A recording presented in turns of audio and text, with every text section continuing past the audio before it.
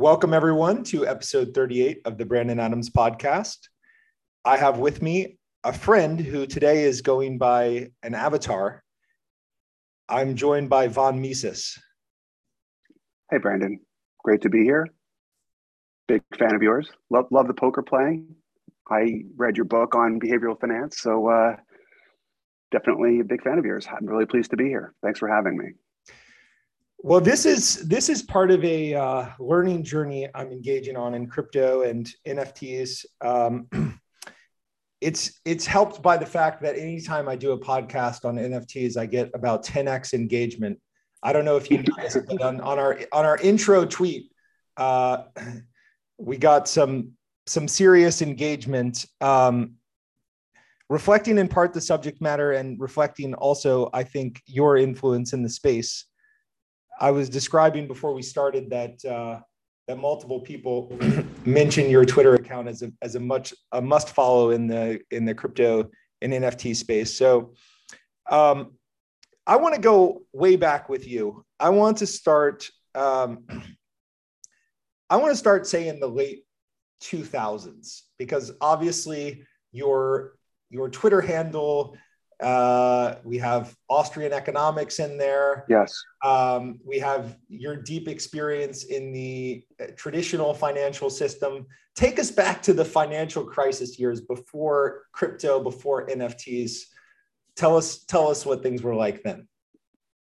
I did have a extensive career in finance and, lived through the financial crisis and, was involved with institutional type accounts and seeing what took place. And, one of the things that really highlighted the flaws in the financial system for me was the fact that counterparty risk and systemic risk and centralization and too big to fail all became pretty key terms that came out of the financial crisis.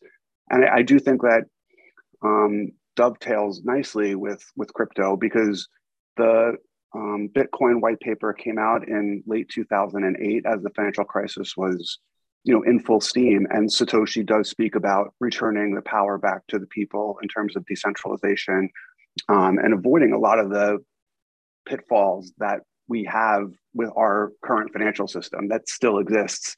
So yeah, I would say to you that if you look at the financial crisis, the one thing that you really can't argue with is the fact that centralization and too big to fail are really not something we want to have. And I'm not exactly sure if this is where you want this to go. But we have a financial system that was built 100 years ago, basically out of necessity. It was impossible to exchange items of high value without a trusted intermediary. And that's why we have centralized exchanges and why we have banks and why we have all these large centralized entities that were trusted and enabled people to be involved in exchange of high value assets without having to worry about getting ripped off.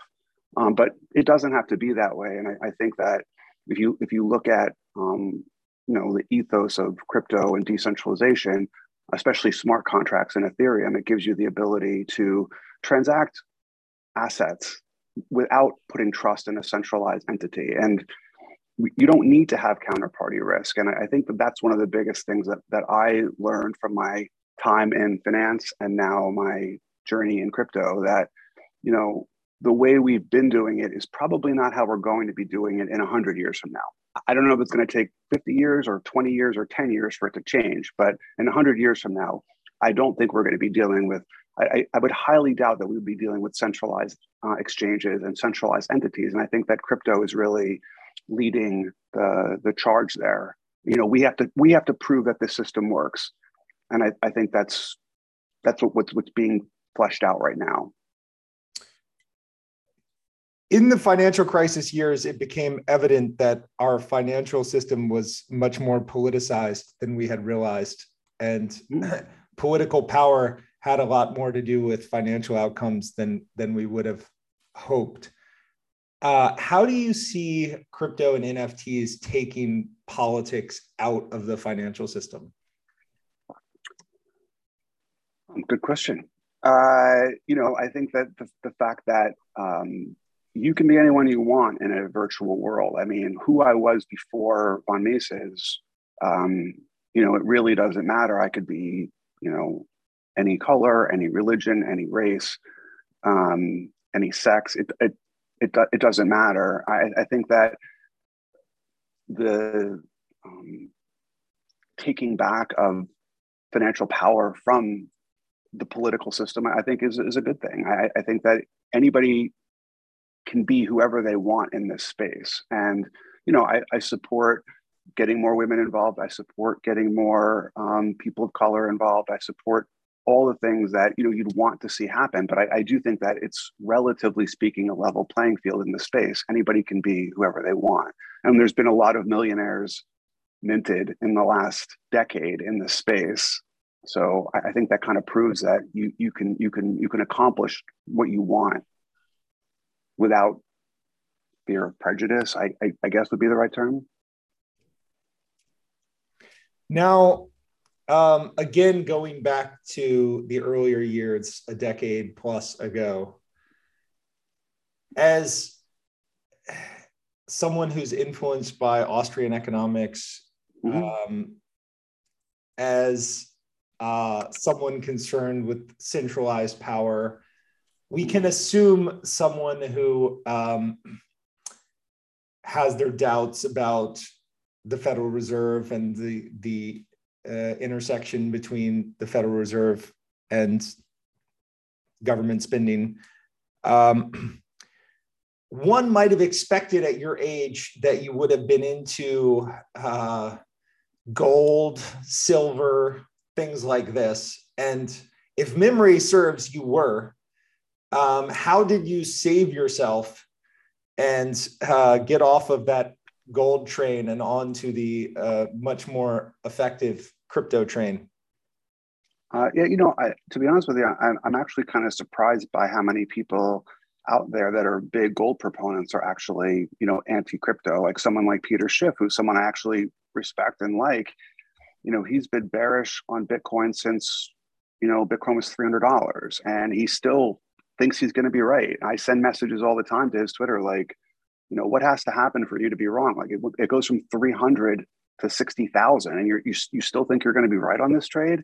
I don't know. I think that I think Ludwig von Mises, my namesake, would have embraced crypto. I think that it has a lot of the characteristics that he would identify as money, and I think that it's a natural extension. I don't understand how someone can love gold and not love crypto and Bitcoin and Ethereum and everything that comes along with it. It's an anti-dollar trade in a lot of ways, and I think that they go hand in hand. So for me, as someone who's always wanted to have a diversified portfolio, yeah, I mean, I do hold gold, but I think that cryptocurrencies and Bitcoin and Ethereum and many of the other ones are a very reasonable hedge in an anti-dollar portfolio. So through diversification, I got involved in Bitcoin, and from there it's all just snowballed. So no, I mean, not to say no, but limited rebalancing. You got into crypto, and as it became an increasing proportion of your portfolio, you just allowed that to happen. Yeah, I mean, I definitely have sold, quite a bit over the years. I mean, I made an initial investment in Bitcoin in 2011. It was a $5,000 investment, and everything that I have in crypto, NFTs, DeFi, everything has all flowed from that one single investment. That was a good investment. Yeah, it was a pretty good investment. Okay, so I think it's obvious now that people who were into gold, they missed a lot of the advantages of crypto, a lot of the advantages that crypto had over gold. For instance, Bitcoin, let's say, caps out at 21 million, whereas gold historically has expanded in supply 2% per year, sort of forever.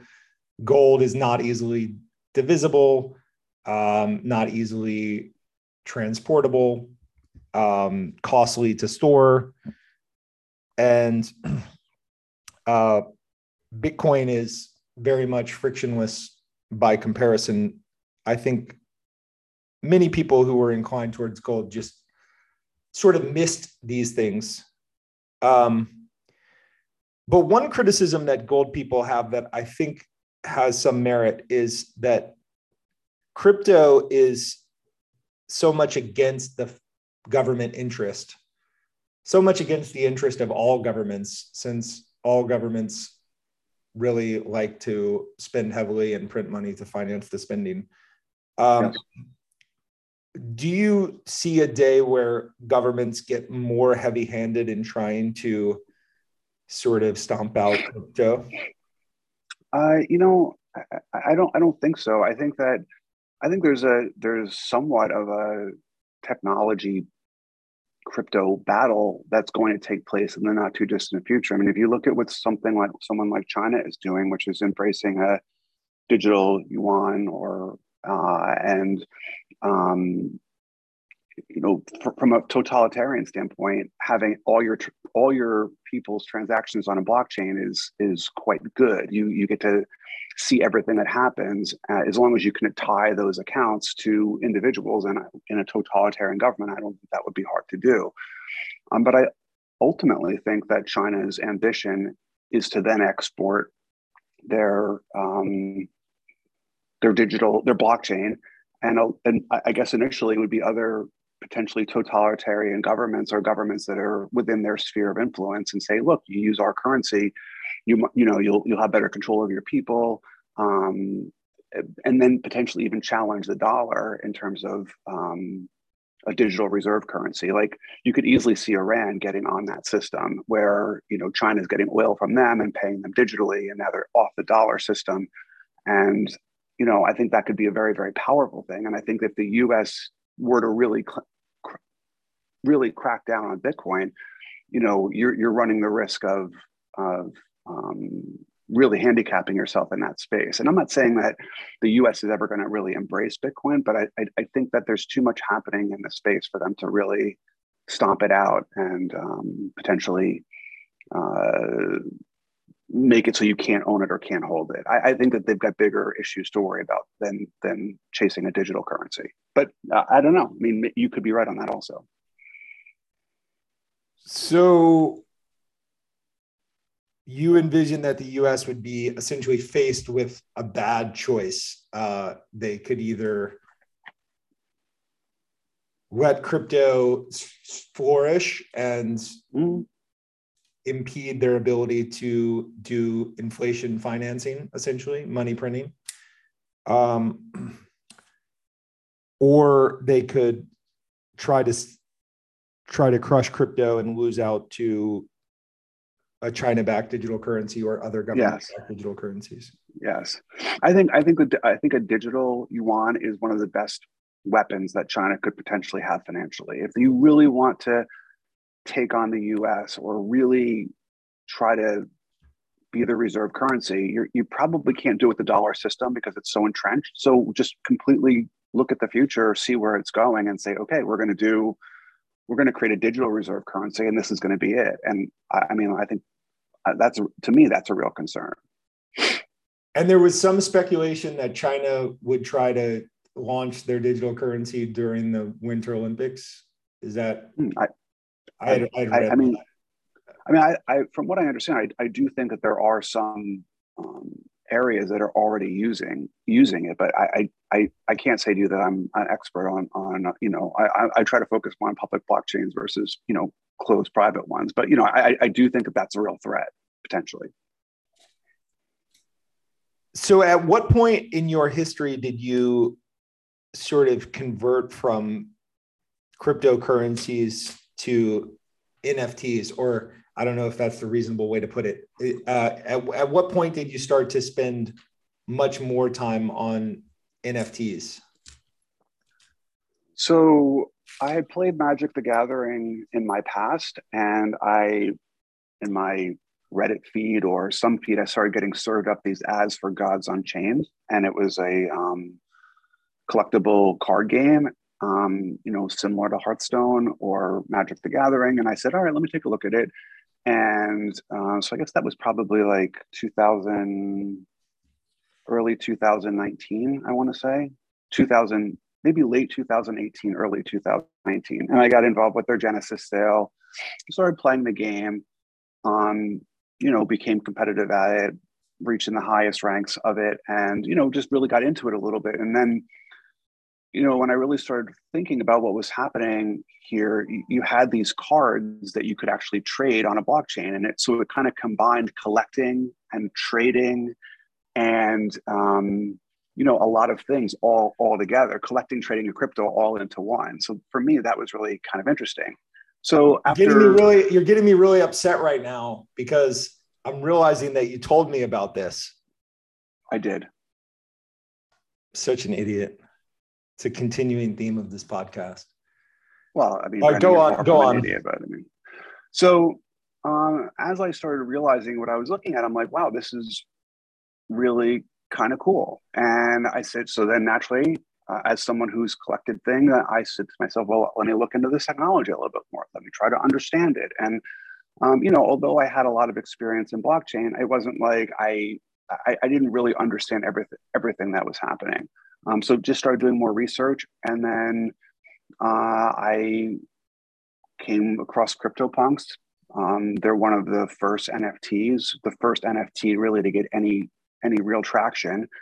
And when I got to CryptoPunks, I knew what I was looking at pretty much immediately. I was like, this is something, different, special, interesting. Again, like at the time, CryptoPunk was about $100. Good ones could be had. I mean, great ones could be had for 1,000. And in early 2020, I bought like 60 CryptoPunks, including a lot of really good ones.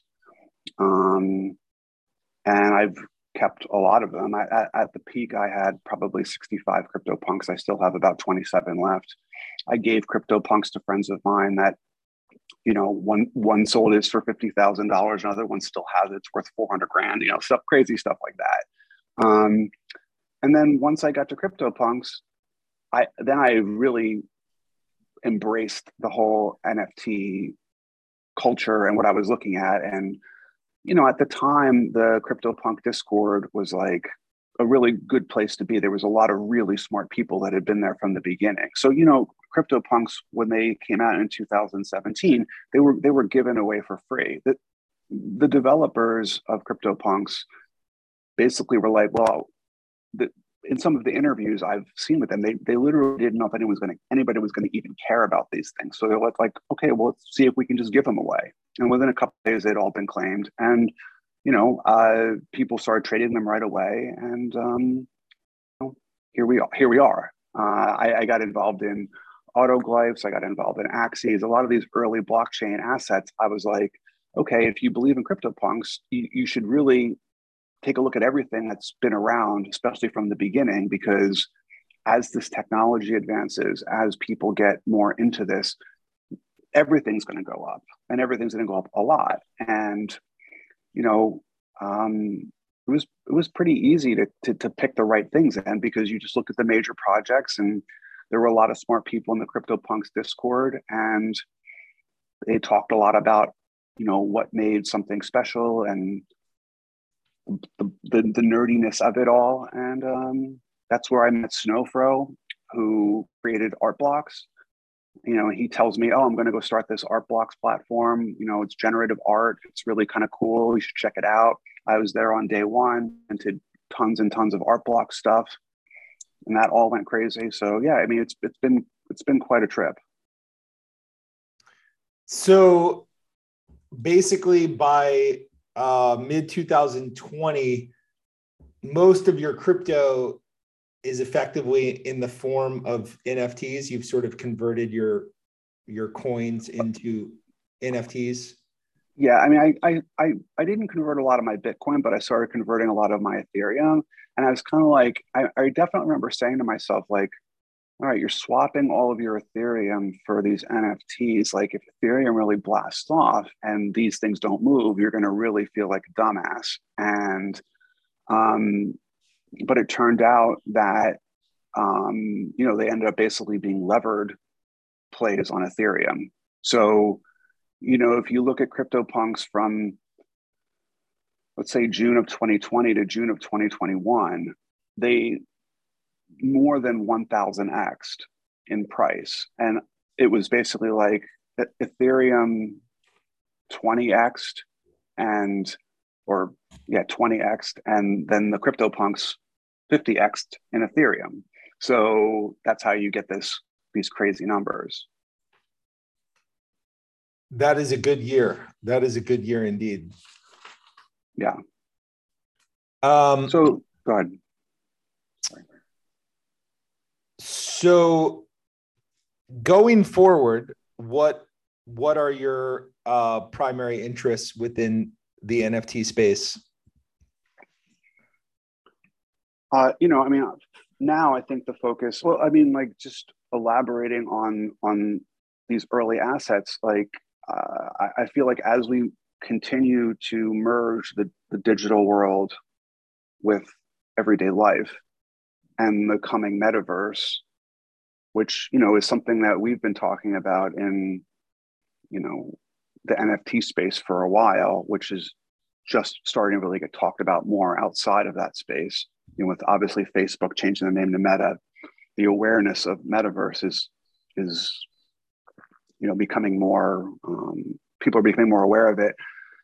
For me, I'm trying to focus on, what assets do I want to own that are going to benefit in this future metaverse? And, so like with CryptoPunks and Bored Ape Yacht Club and these PFP projects, people use them on their Twitter profile or they use them on their Instagram feed. And,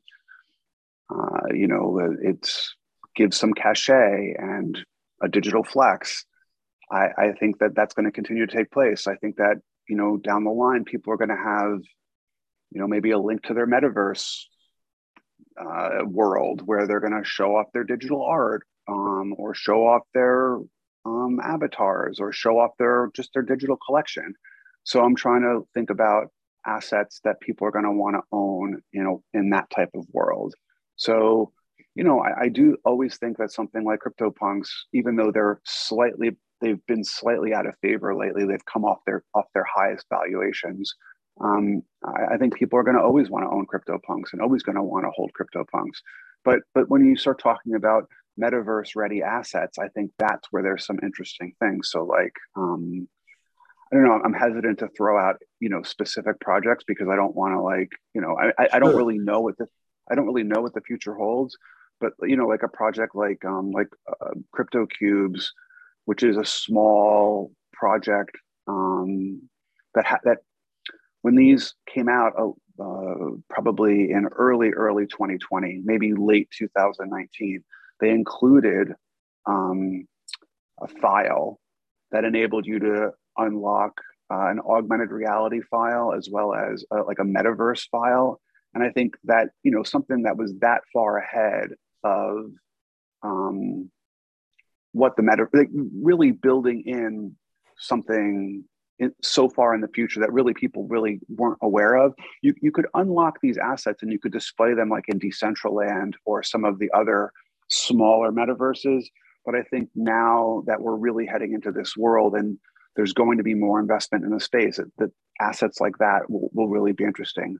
I don't own any of the Joy products, but that artist has done some pretty crazy stuff in AR and VR, and I think that they could be very valuable as well, although they all are already pretty expensive. So, metaverse, anything that really is going to be able to be readily displayed and used in a metaverse setting, I think is important. Like,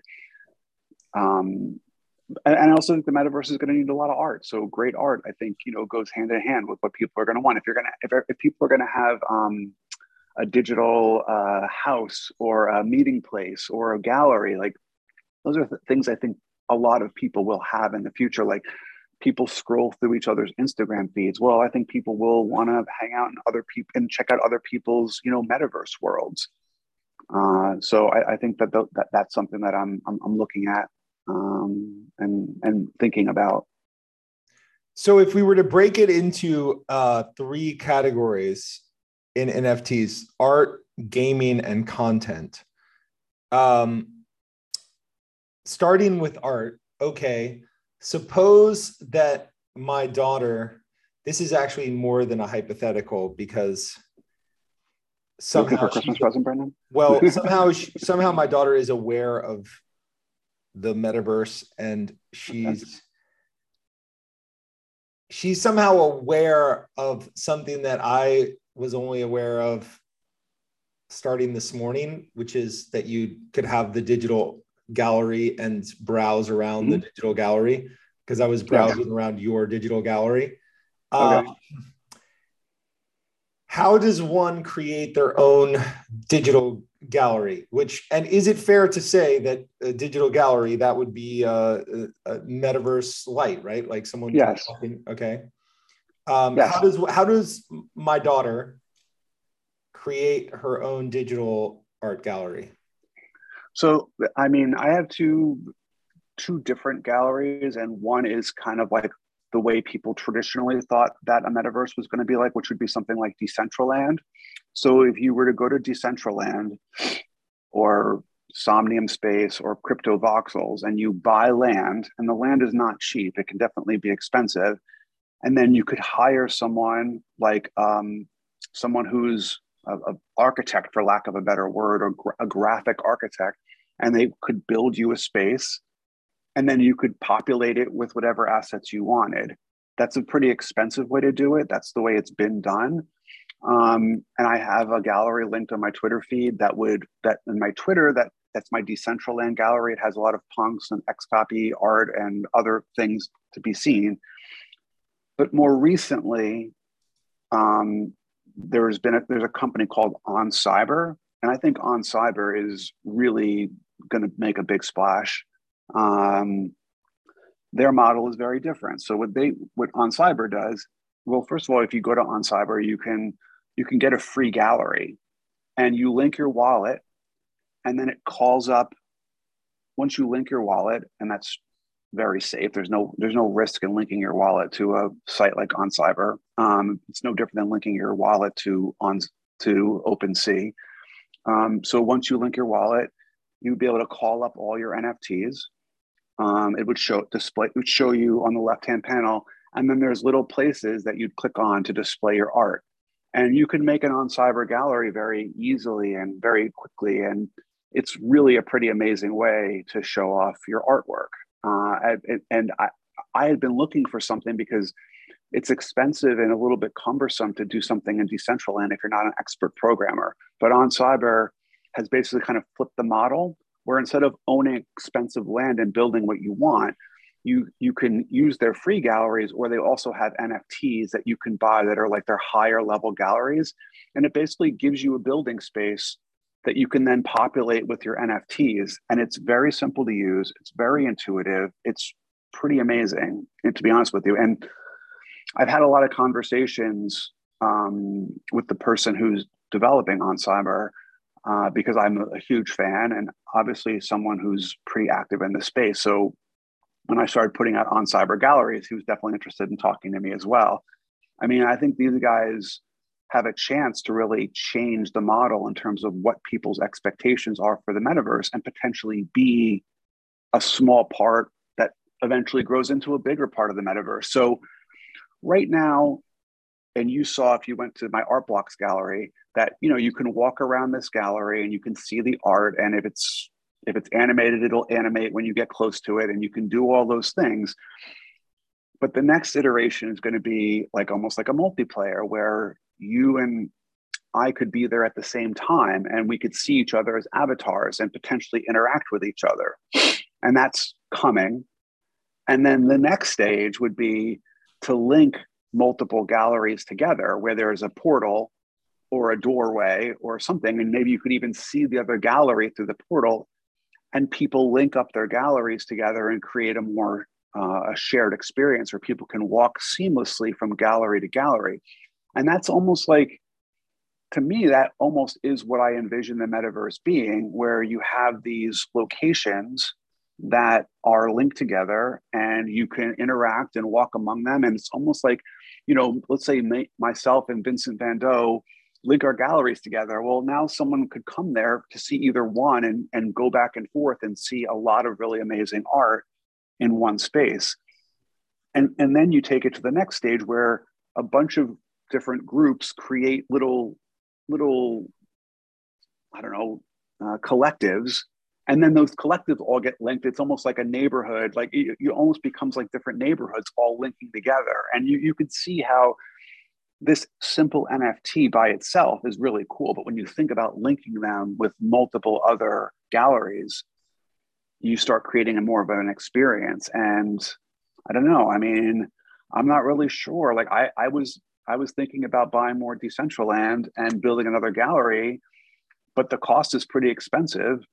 Can you ballpark it?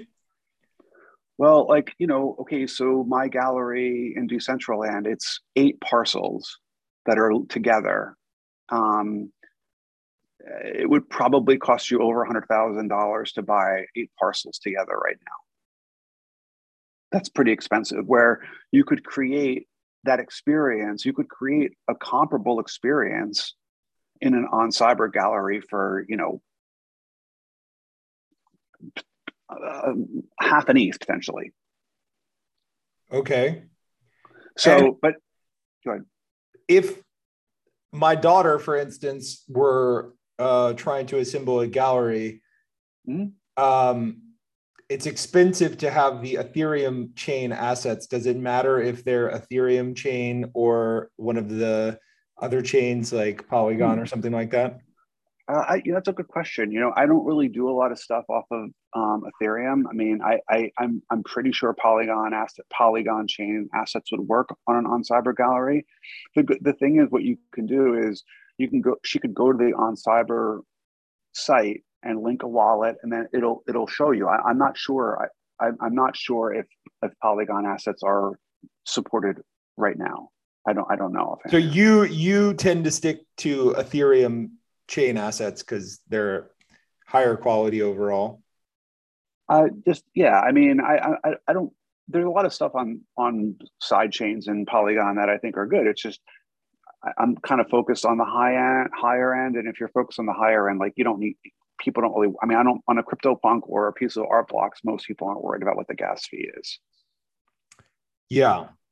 Now, okay, Facebook changed their name to Meta, orienting themselves towards the metaverse. But I went through 8 months of your tweets in preparation. Among the tweets that you reference is by at Punk6529, who seems to be a popular follow as well. He's a good one. And he has a chain you interact with that has, I don't know, 100,000 engagements or so. And he's talking about building a decentralized future versus today's centralized world. And he points the finger when he's talking about the problems of centralized land at not only governments, but also big tech. Yes. So what do people in the NFT crypto space think about Facebook's efforts to orient themselves towards the metaverse?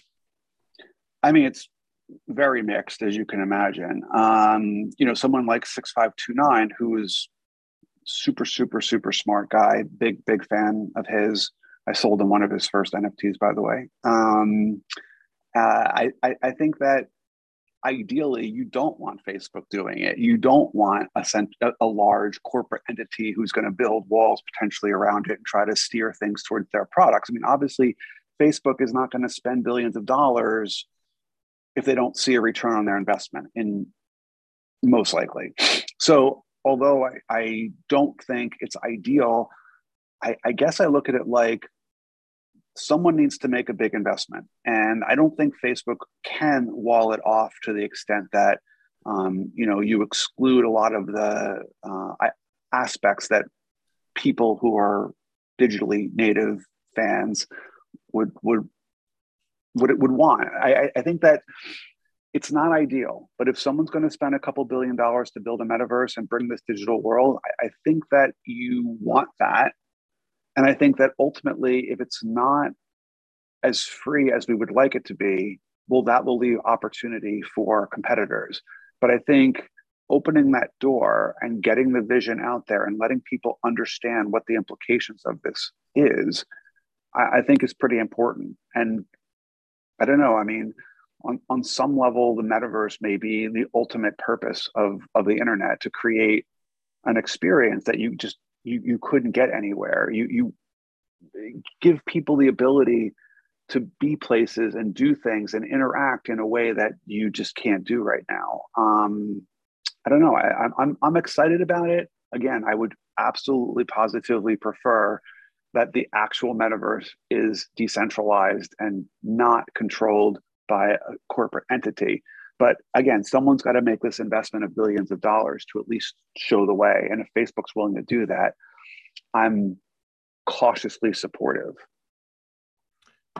I'm realizing something quite crazy about this 6529 account. They joined in May 2021. Obviously, they had been on Twitter before, but they decided to go anonymous and just go by the punk in May of 2021, and they have 191,000 Twitter followers. Yes, that's quite remarkable. He's really good. He's exceptional. I'm friends with him personally. Again, I sold him his really first high value NFT. I remember he bought a perfect spectrum squiggle from me for 90 ETH. At the time, it was like $250,000. And I remember saying to him, "Welcome to the deep end of the pool." And he just ran with it. And, you know, he's bought some very impressive pieces, definitely spent a lot of money in the space, true thought leader, very, very smart. You know, I can't say enough good things about 6529. And I'm sure he was influential on Twitter before. I have no idea who this person is, obviously. I'm sure he was influential on Twitter before he started going by 6529. Mm-hmm. Do you have insight as to why he decided to just go by his punk for the forever future? Is it some part security? Is it what might be the reasons? Yeah, it was funny. Like one of the comments, I did chuckle quite a bit when one of the comments to your initial post was like, you know, you talked about how I was coming on the show and I was not going to reveal my name. And then someone said, "Oh, what are you, embarrassed or something like that?" It's like, no, none of us are. Trust me, I'm not embarrassed in the least. I'm quite happy with how things are. But I think that having a degree of anonymity is a good thing. You know, we're talking about you know, high value assets, and you know, it's very, you know, there. Although 99.9% of people out there, you know, don't intend to do you any harm, you do have to be mindful that there are people out there that have, you know, less than good intentions. And if you can put a little bit of a barrier between that, you know, look, I'm sure if someone really wants to figure out and find who I am, I'm sure they can probably do that. But, you know, I take security very seriously. I think everyone should make sure that they're always practicing, you know, safe cryptoing. And I think that having a degree of anonymity is very important. And I think that's why 6529 is doing it. I would refer everyone to your Twitter feed if they're interested in security details. You have a thread on that. Okay, a hot topic now is gaming NFTs. Mm-hmm. Particularly these full-on gaming worlds where you can buy real estate or assets in the gaming world. Yeah. Are you in this space? I didn't notice many tweets about it. It's more on the art side. But are you intrigued by this space? Well, I mean, look, Gods Unchained is a game, and I do enjoy playing the game. I do maintain, you know, since I got involved in the game, I do maintain a high rank in the game and do play it regularly. And I think that it's interesting because Gods Unchained recently, and by the way, so when I say Gods Unchained, it's also like something similar, like they're kind of following the Axes model. So, you know, Axes I would call by far the most successful blockchain-based game. And part of what Axes has done a really good job at is being able to create this feedback loop where you really do. They've really done a great job at creating an economy where you have people that are, not in the United States, but there are people that are playing this game for a living in countries where like you can actually make more money playing Axes than you can make earning a wage in a lot of countries. And these people play the game, they earn these tokens, they are able to, feed their families through gaming. And so, yeah, I mean, I think that's an interesting aspect to it. And I think Gods Unchained is trying to create that same type of feedback loop where if you play the game, you'll earn their Gods token, and that Gods token has value. And if the population of the game keeps growing, the governance token has more value. And I watched that Axis token go from $1 when it came to 175, I think, at the highs. And it's all, they keep growing their player base. Players are earning these governance tokens. That gets more people involved, and the governance tokens go up, and then all the assets in game go up, and it's interesting to be able to create that. So, I mean, it's definitely a sector that I watch. I have some developers that have contacted me asking me to get involved in some of their games, and I always look at them. I don't do any pay for play. I don't tweet stuff out because I just don't. I don't need to do that. But I always look at the games and try to understand what's going on and whether I think that they're viable. I play Gods Unchained because I just like the game and I think it's fun. And I like the competitive aspect of it. But yeah, I think that gaming, like if you play Hearthstone, you spend a lot of money and you own these cards, but you can't do anything with them. You can't sell them, you can't trade them, you can't anything. So I think that whether gaming companies want to acknowledge it or not, there are going to be people that are going to come to market with games that are going to allow players to own their assets. And owning those assets is definitely going to be preferred over not owning those game assets or paying money and not having anything to show for it. Yeah, I agree. Now, you mentioned that crypto engineers will contact you, and maybe if they've developed a game, they want you to take a look and possibly promote their game. I would imagine that for someone like you, it would be beneficial to almost have consulting engineers, technical people that you could evaluate projects with. Is that something that's valuable to you? Do you have like highly technical guys that you consult with, or it's not really necessary? I hiring someone like that or having somebody like that on board, I probably would be helpful. For now, it's basically just me. Like I've had people like, ask me if they could be my assistant, or, people send me their, stuff like that saying they want to work for me. And I for now, that's not something I'm doing. But yeah, I mean, like as the space continues to evolve, I would definitely, having someone who understands that a little bit better is not a bad idea. I had read earlier this year when NFTs were first getting really, really hot with Top Shots and so forth. Yeah. I had read that blockchain engineers, their going rate was like 600,000 to $1 million annual. The ones that could really do what they said they could do. Yeah. Has that maintained? Is it still a very, very highly paid sector? Yeah. I mean, I would say to you that given how fast everything has moved, and given the amount of money that's transacting at the highest levels, if you're qualified and a top person in the field, there's going to be people that will pay you basically almost whatever you want. Now, I don't know if things have cooled off a little bit in the NFT space lately. We really peaked late August, early September, and we've been slowly drifting lower, and it was quite a bit of froth in the market at the time. So yeah, I would imagine that if you're one of the top guys in the space, you're going to be able to pretty much demand whatever you want, because there aren't a lot of people that can actually do what they say they can do. In every arena of life, right? Exactly. A good piece of business advice I got one time was develop a Rolodex of people, all of whom can do what they say they can do, and you'll be successful. Nice. I think it's great advice, and it's harder than it would seem. If you find those people, you should be willing to pay for them. That's a corollary. For sure. Okay, so August to September was the peak, and then it's come off a little bit since then. Obviously, it's come up there's a correlation with the crypto price, which is off a bit. I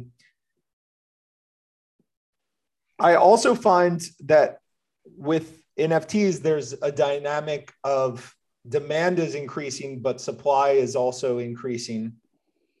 That's part of the reason why I guess you and other serious collectors have gravitated towards some collections with provenance. What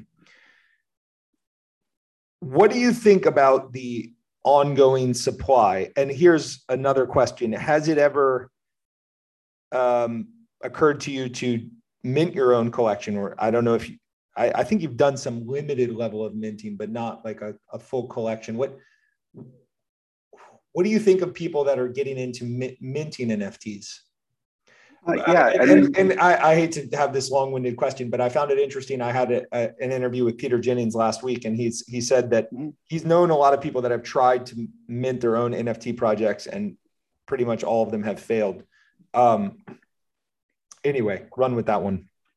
Well, I think that like when you look at the traditional art and collectibles world, you know, like there's the limiting factor is like in art, if there's kind of like gatekeepers and galleries that kind of limit the supply. Like if you can't convince the gallery owner to have your artwork, they're not going to show your artwork.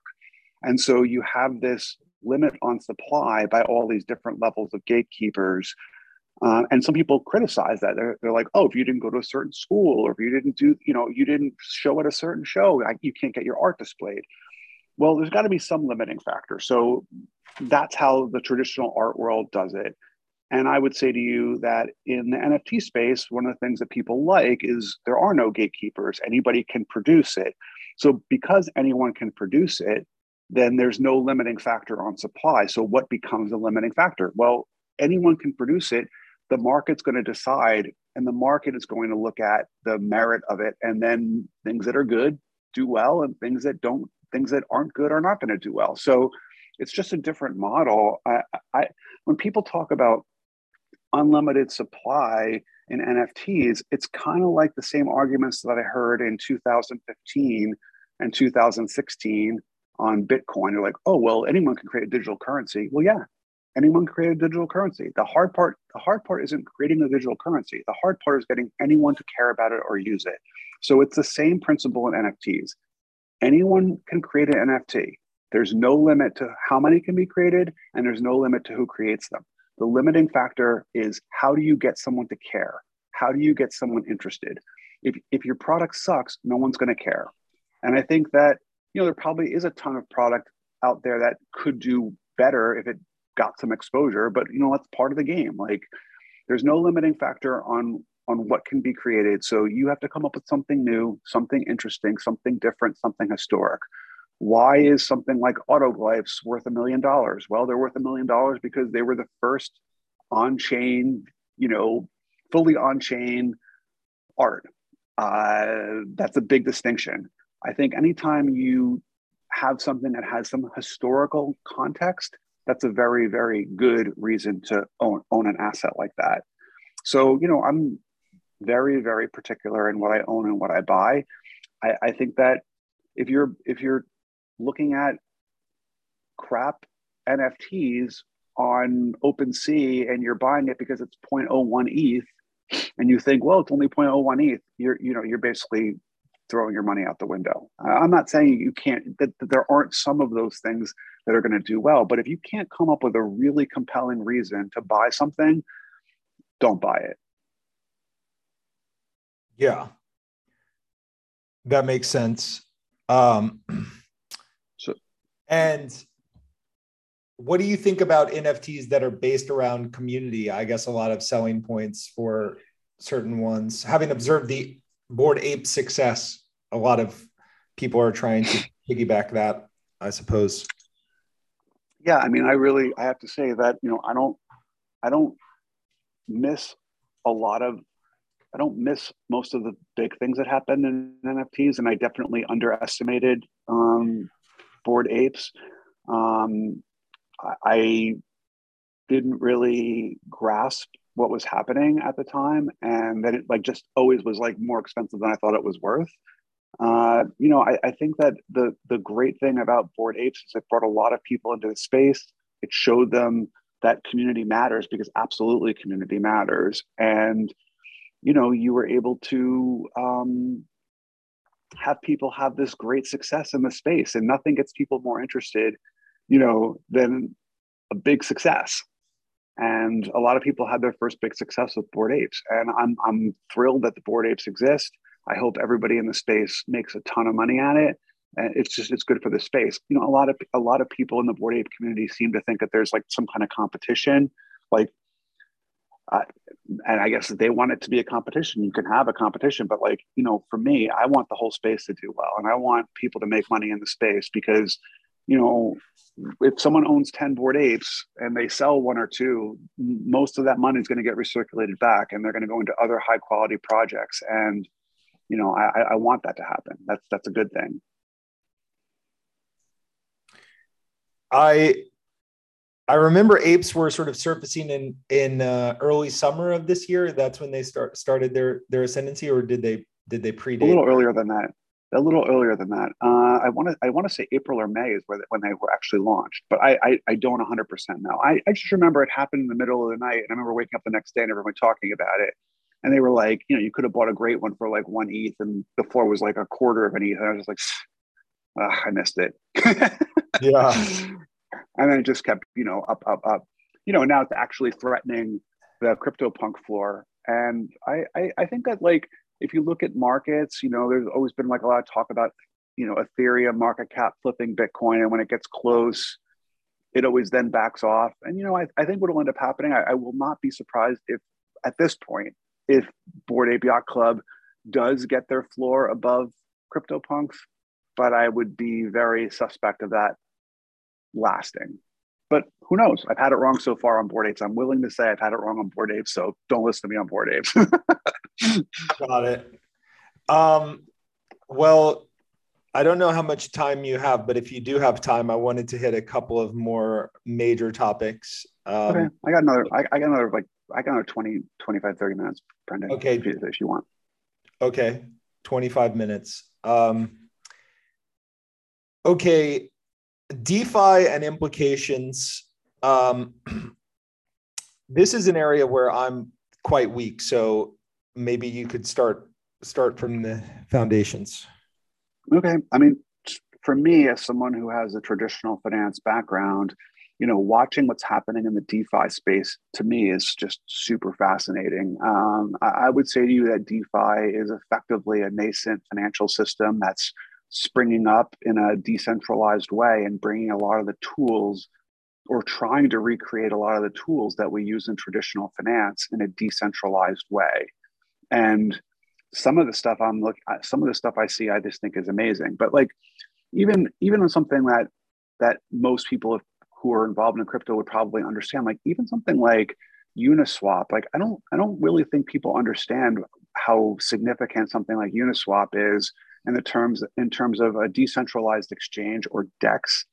The asset that you hold is in your wallet until the moment that if you hold Ethereum and you want to buy a stablecoin, USDC,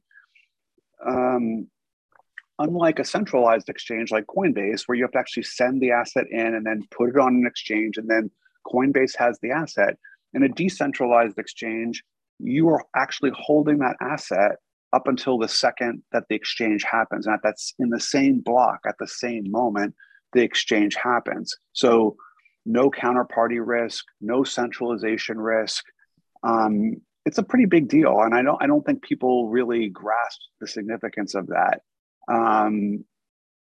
Because we're so used to centralization, and we're so used to a centralized exchange like the New York Stock Exchange or Coinbase, but something like that is it's pretty amazing the way liquidity pools, effectively match up buyers and sellers.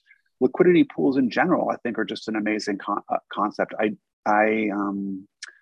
I used to work on a trading desk, and there was a forex desk, foreign exchange desk, right next to us, and people were trading large blocks, and you 10, 50, 100 million type blocks of foreign exchange.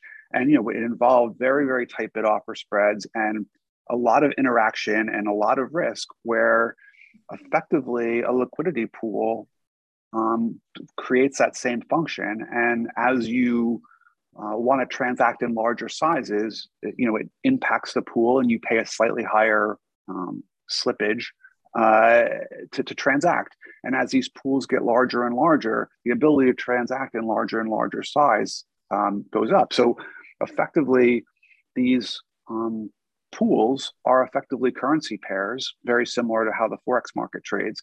And as more assets come into the space, the depth of these markets increase. I think it's pretty fascinating. Something like Maker, where they have a stable coin called DAI, which is backed by over collateralized cryptocurrency assets like Ethereum. They take a bunch of different assets. There is some centralization risk there because they do also allow USDC, which is a stable coin, to be used as collateral, but it's not. I don't really view USDC as being that much of a risk, and it helps to mitigate some of the volatility in the DAI price. But I don't know. I feel like in the future, I really truly believe that every stock, every bond, potentially every piece of real estate will trade on a blockchain. I don't know why it wouldn't. And something like Uniswap is potentially going to be the exchange that could handle a global market, not just a local market or a country's market, but much, much bigger. So, yeah, I mean, I think there's going to be competition in the space, and there's room for multiple competitors, of course. But I really like what I'm seeing there. Yeah, I mean, basically, Compound and other platforms like that enable you to lend and borrow crypto assets, which is just amazing. So people that are looking to loan stable coins can earn a rate of return on them, plus you earn governance tokens, and you can almost do like a governance token mining strategy where you're lending stable coins or whatever crypto assets you want, and then not only do you earn a rate of return, but you also earn these governance tokens, which gives you a play on the platform down the line. So if the platform itself is successful and you hold those governance tokens, you get the benefit of it. On the lending and borrowing side, I've heard many people say that they often will borrow against their crypto assets. What is it in the crypto space that where people are so loath to get rid of their crypto? Like, I've always just wondered why they didn't just, instead of paying a high interest rate, just liquidate some crypto and spend that money. Well, it's not a high interest rate for starters, so that would be the first reason. Isn't it around 10 to 15%? Oh no, I mean, I can borrow. You can borrow. Let's put it this way: you can get paid to borrow Ethereum right now. If you pledge stable coins and then borrow ETH against your stable coins, you can actually get basically a 0% interest rate. I mean, if you want to borrow stable coins, if it really depends on what you're looking to do. So if you own Bitcoin or Ethereum and you want to borrow a stable coin against it, well, yes, you're going to pay a higher interest rate, but also recognize that most people that are doing this in any kind of size typically are going to own their crypto at pretty low levels. So liquidating your crypto will trigger a taxable event, and the tax man's not very kind on your short-term capital gains. Got it.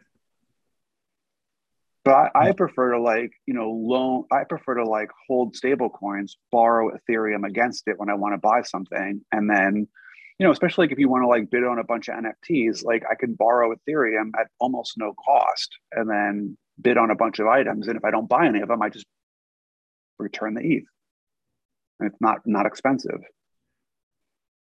Yeah, that makes sense. I don't put my Bitcoin. I mean, you can wrap it and you can get it onto the Ethereum chain, and then you can get it involved in DeFi. I just choose not to do that. And there's not much of a market for borrowing money or Ethereum against your Punk or something, right? Not currently, but there is a lot of platforms that are talking about it. As a big Punk collector and holder, I do get asked to do calls with different people that are working on different solutions. And I think that the merging of NFTs and DeFi, there's a lot of people working on it. There are a couple of platforms already that kind of create that type of functionality where you can put a Punk into a pool and get a Punk token, and that token can be put into a Uniswap pool, so it can be basically fractionalized. And I think that I think there's going to be a lot more of that moving forward. Especially we talked a little bit before about metaverse and metaverse assets. I mean, I think a lot of these assets that exist right now have the potential to be extremely valuable, and I think there will be just like there's a market for grandmaster painting or master paintings that you can borrow against them. It's going to be the same type of thing, except you don't have to. You can secure them on a blockchain. It's interesting that you brought up the grandmaster paintings, because I had a question to ask you. Okay. I've heard that there are some businesses that are sort of putting old works on the blockchain. Perhaps these already exist and are common or whatever. But the question I have about something like that, let's just say where they're taking a piece and then putting it on the blockchain where it then becomes tradable. Presumably the way that should work is that the person secures the right to the actual physical art, and then they sort of make a digital representation of that can then be traded. Is that correct? Yeah, I mean, in general, I don't think you have to be really careful if you're taking a non-digitally native asset like a Banksy painting or a old master painting or whatever. You have to make sure that asset is secured in a location, and because you're not going to get you're not it's if it's not properly secured, you really don't know what you're buying. You can create a token against a piece of artwork, but if you can't ultimately exchange those tokens for that artwork at some point, then what do you really have? So I'm not real big on real world collectibles like art or baseball cards or coins or any of those things being securitized on blockchain. I'm not. And because you're introducing a massive centralization issue, because someone's got to hold that. There's got to be a trusted repository to hold that asset and says, yes, we have this asset. And if you bring us all the tokens, you can get that asset out. That's the key part of it. And that's where I don't know if I would be willing to get involved with something like that. What you're saying is perfectly logical. The criticism would also hold for real estate, for instance, which perhaps is why you qualified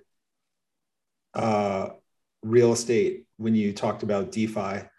You'd have to verify that everything is correct at time zero, and then thereafter it could trade on the blockchain. But you would need to be 100% sure that you were right at time zero, and then from that point forward, you could do the accounting on the blockchain.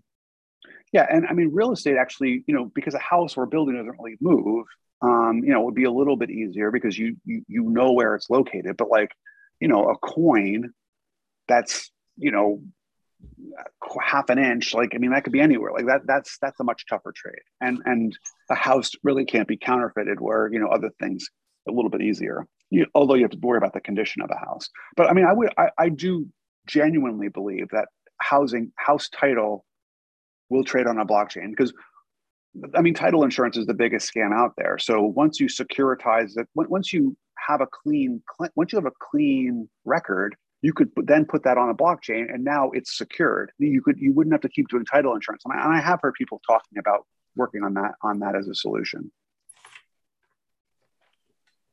I have two more questions for you, and then okay.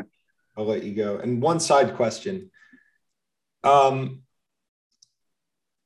In poker, it's always interesting everyone sort of likes to look at car wrecks, right? Like part of the fascination with Rail Heaven back in the day, watching people play 500,000 no limit, was that the pain was real, right? You'd have these things. And I could imagine in the crypto space, there must be just some epic sort of inflations and blowups.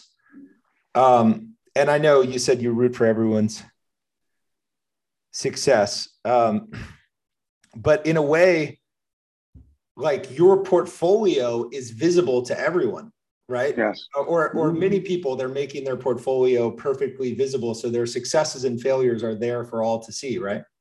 It's a pretty interesting part of the space.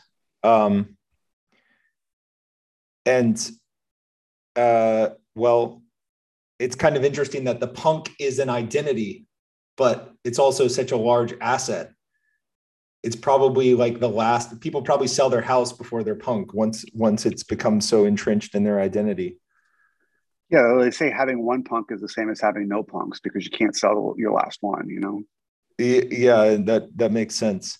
Okay, art blocks and generative art. Can you walk me through the basics of this? So, generative art has existed since the 60s. Since the dawn of the computer age, there's been people trying to use a computer to make art. Some of the early generative artists were someone like Manfred Moore or Herbert Frank, Vera Molinar. These are people that were doing stuff at the very dawn of the computer age. And what they would traditionally do is they would create an algorithm or a program, and they'd iterate on it, 1,000 times or however many times they would iterate on it. And they would then curate the collection. They'd pick the 10 best iterations, and they would say, "Oh, this is my collection, and these are the 10 pieces that are going to be offered for sale." And they would sell those 10 pieces, and that would be the end of it. What Art Blocks really did was really change this whole model in terms of you were no longer able to curate the collection. So a very well-known and well-regarded artist is someone named Tyler Hobbs, who did Fidenza. So he coined the phrase long-form generative art. So what Art Blocks does is an artist uploads the algorithm, a specific amount of mints is determined. Typically for Art Block curated, it's 500 to 1,000 mints. And then people show up with their ETH, and the piece is minted on demand. And interestingly, the transactional hash of the actual transaction of purchase is the random variable that is then used to create the piece of art. And the Art Blocks platform itself becomes the limiting factor on it. So where if you just create an algorithm, you could iterate infinitely on it. By uploading it to Art Blocks and specifying the date, time, and quantity, you then have a limiting factor on it. And that's really the big difference with Art Blocks, is that you're able to set this algorithm and set a specific amount of mints. And then once those mints are done, no more can be created. Now, you could take that algorithm and you could generate an infinite number of outputs, but they won't be Fidenza, or they won't be Squiggles, or they won't be whatever the name of the art project is. It's a really interesting concept. I mean, I've been fascinated with it since I started getting involved with it at the beginning. So, I mean, I think Art Blocks is one of the more interesting platforms out there, definitely the leader in the generative art space, although more recently there are some competitors. But yeah, I mean, I'm very into Art Blocks. So the minted on demand part that helps to solve the transaction cost. Presumably these are on the Ethereum blockchain. And you mentioned Yes. that these big collections don't care about the gas fees so much, but it does add up if you're doing 1,000. Yeah, no, I mean, look, there were gas wars for a while taking place where people, you were minting a piece of art that cost 0.15 ETH, and you were spending 1 ETH in gas because everyone wanted the piece. So they've switched to a Dutch auction model more recently, with a declining price versus having these gas wars. But yeah, I mean, it was a problem for sure. But I guess the thing is, like, if there's 1,000 mints and there's 10,000 people that want it, you have to ration it somehow. And although gas wars enrich the miners at the expense of artists and the platform, it is one way to do that. To whoever basically pays the most in gas gets the mints. It just wasn't ideal. Switching to a Dutch auction, a lot of people complained about it. But at least in a Dutch auction format, the artist and the platform are the ones benefiting versus the miners.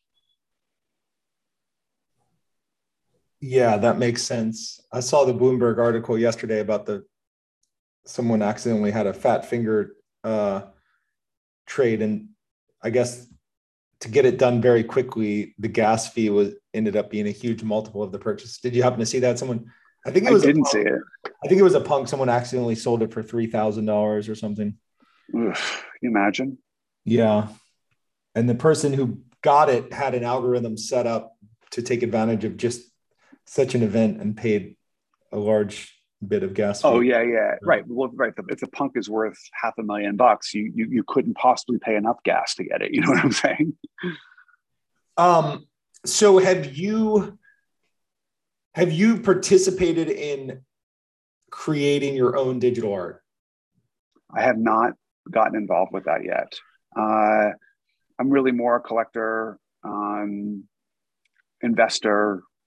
I haven't really I haven't decided to do something like that, although I have been approached by people.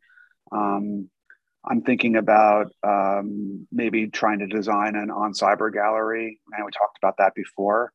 Something that maybe would play more into the metaverse aspect of things, like more 3D objects versus most of the on cyber galleries currently are, well, they're designed for art that would be on a wall typically. So they create like a gallery space. Some of them are futuristic and different and out there, but they're mostly for 2D. But these galleries do have the ability to display objects in 3D, and I've put some me bits in galleries, and they look pretty cool. And so, but I think that none of these on cyber galleries have been designed yet for 3D or more complex, something more than a piece of art that would hang on a wall. So a gallery that was designed specifically to house statues or cubes or just things that are more 3D, I think would really be potentially a benefit. So that might be something I work on to try to do something like that. Gallery by Von Mises or something like that. I like it. So last question. Okay. My son Bear, he's natively interested in the metaverse, asked me questions about the metaverse I cannot answer. How would you engage a child with this burgeoning digital landscape? Gaming is a natural for them because kids, they enjoy games. Obviously, Roblox is sort of meta 1.0. What do you see like the teenager a decade from now? What do you suppose they will be doing? Yeah, I mean, like I think about being a teenager and just being obsessed with video games. And so I would imagine gaming is going to be everyone's first entree into our first exposure to a metaverse type experience. And I think that'll become very natural because if you play like a Call of Duty game, you're effectively in a little mini metaverse. You're on a board or a scene effectively, and there's avatars running around with guns and you're shooting each other. So I think that's a very easy one to for people to understand. I think that the real thing is the real point of differentiation between a Call of Duty and a metaverse is just that the assets in a metaverse are going to be digitally native and you're going to be able to own those assets. And I think that's really the big thing that separates it. Now, how do you get a child to understand that? I don't know. I don't know if a child is going to care where the assets come from or why this is different. It's a good question. I have a daughter, so I need to really think about that. She's too young right now to really understand any of these concepts, but I'm sure it's going to be something I'm going to be tackling. I like it. Well, I appreciate this so much. It was hugely informative. I think the audience will be into it as well. Thank you. Okay.